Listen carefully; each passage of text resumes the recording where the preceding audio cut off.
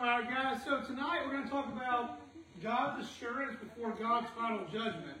So the last several weeks in Revelation, we've been going through the seals. There's 7 different seals in Revelation. In seals 1 through 6, each time that they're opened up, pretty much reveals another kind of tragedy that's going to happen on earth, whether it's some kind of widespread famine or massive warfare. You know, the first one's the Antichrist coming to earth. There's all kinds of really, really bad things that are going to happen. And so 1 through 6 have been pretty dreadful at this point. Seal number 7 is arguably and probably by most people considered the worst seal, which makes sense. It's the last seal that's unveiled during these end times.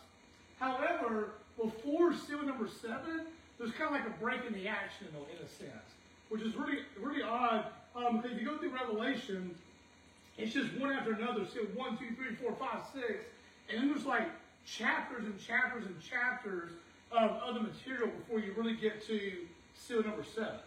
And there's a reason kind of for that, and that's what we're going to talk about. And in this other material that we're going to talk about tonight in the next few weeks, it's really good to know for not only in the end times, but also for our lives today, because there's a lot of life lessons and things you can learn, and a lot of things you can learn about God's character from this passage in Revelation.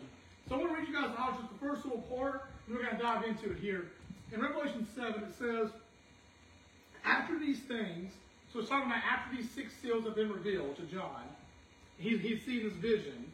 He saw 4 angels standing at 4 corners of the earth, holding the 4 winds of the earth, that the wind should not blow on the earth, on the sea, or on any tree.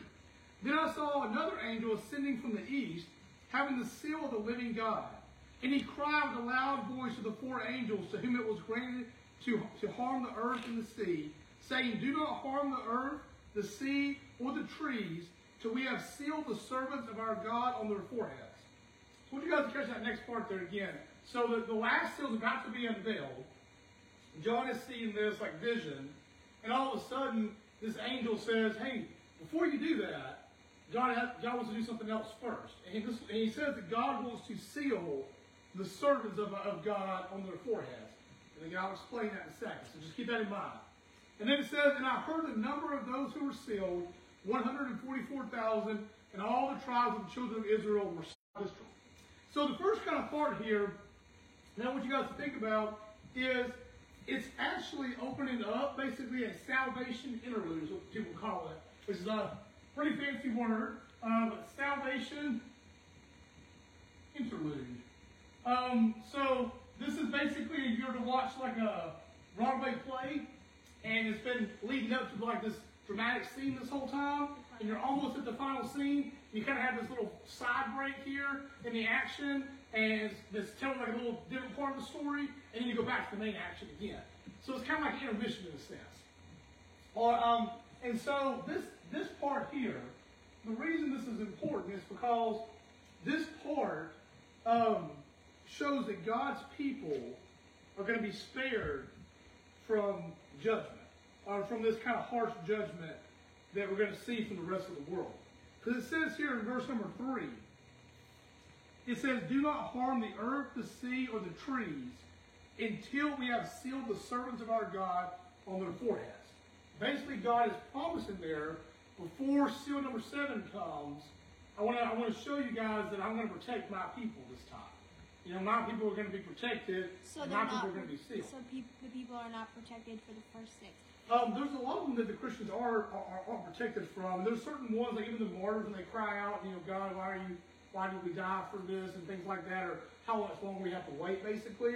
So there's a lot of things that happened previously that a lot of people have died for, and there'll be other Christians that die later on in the tribulation. But God is basically saying in this particular instance, from my understanding, that the Christians are going to be sealed from the future harm. What's that mean?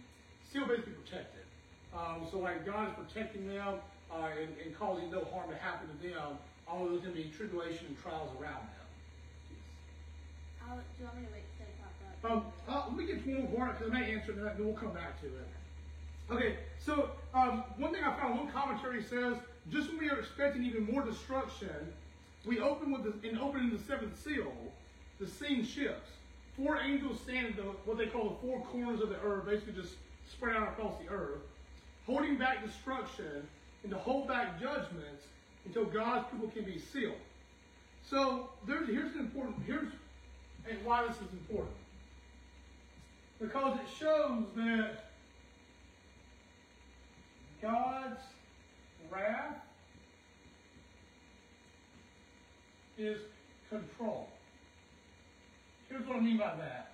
When you get really mad and angry, a lot of times as humans, we can't control that. You know, we can, but a lot of us have really bad self-control.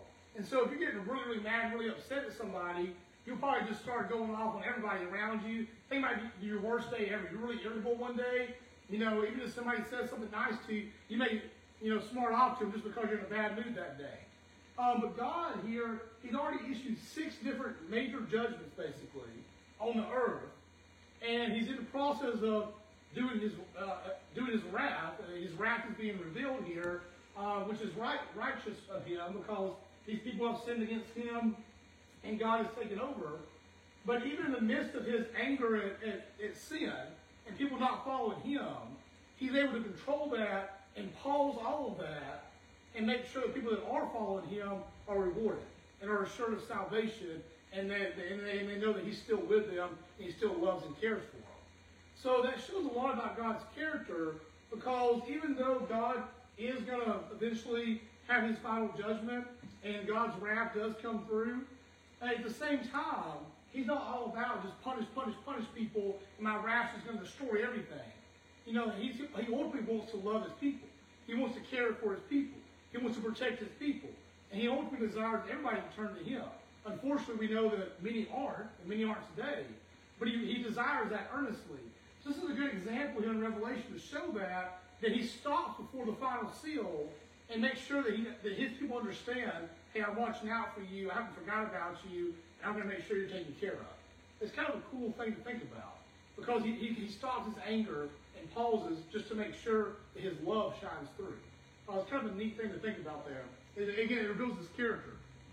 I also saw here, or I read in this commentary, that the interludes function rhetorically to shape the identity of God's people as protected, and they end up praising God and worshiping Him in communion together. And so I want you guys to think about this in your life today. That one thing to take away from this, obviously during this time, but also in our time today, is that God's love and hope are eternal. That means even in the worst trial that we may face on earth, even in the worst possible moments, God is still looking out and saying, I love and care for you, and there's still a hope. And even in this moment here, when the 7th seal is about to be revealed, those that give their life to Christ, those that follow Him, are saved from the ultimate punishment, which is eternal separation from Him.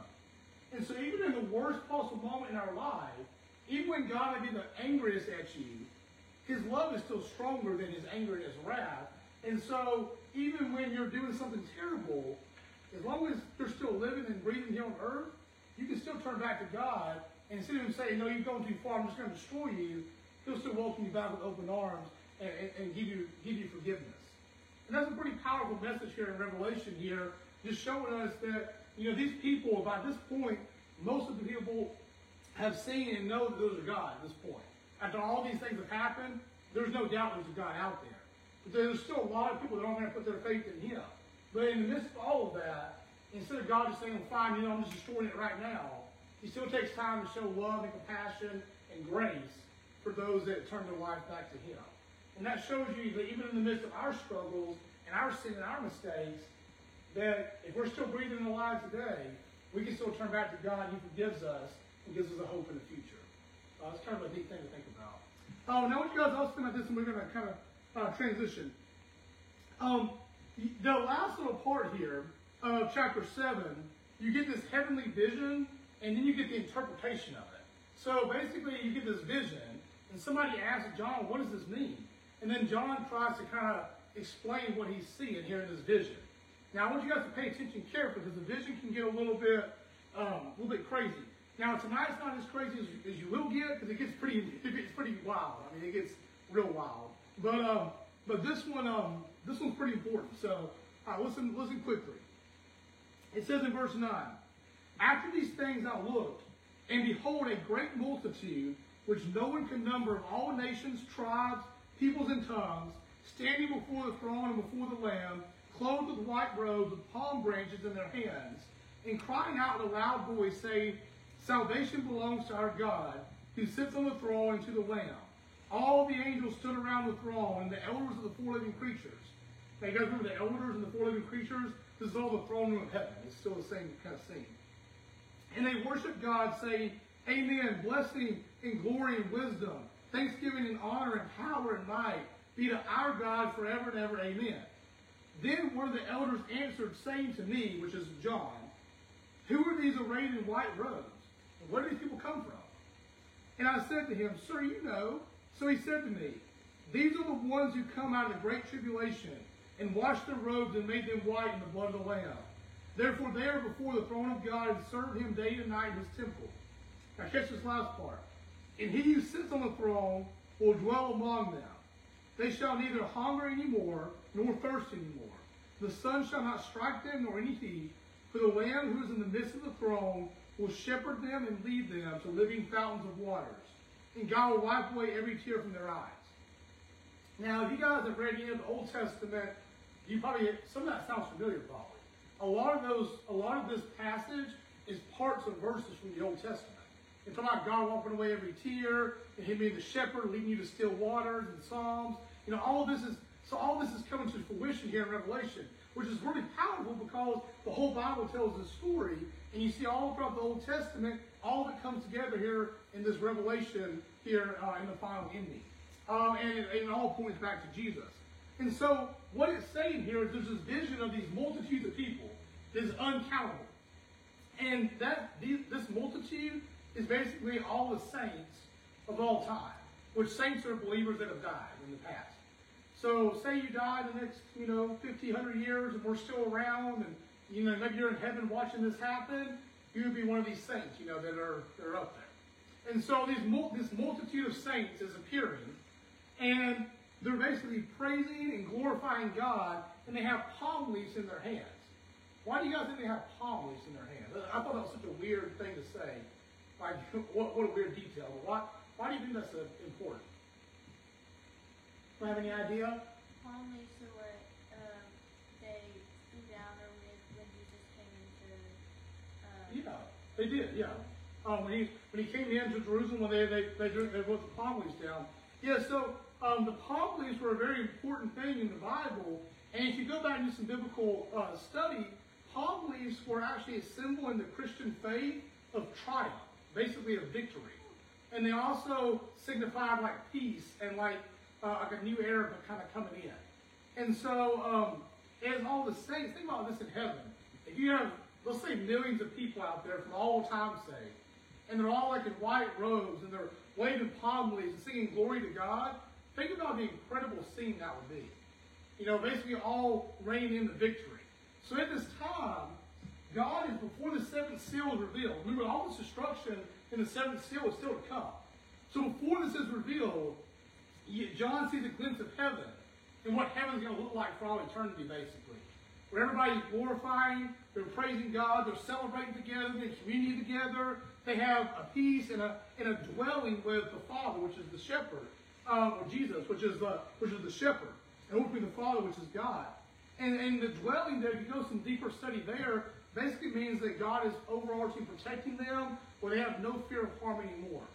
Which I think is really cool, because again, what you're about to see is some of the most destructive things in the entire Bible that happens in seal number 7. But right before that, God shows, if you're following me, if you're a believer in me, this is the scene you're going to get for all eternity, where there's going to be no harm whatsoever anymore. The sun's not even going to burn you. You're going to be in a place of just eternal peace with me. And this is what you could have.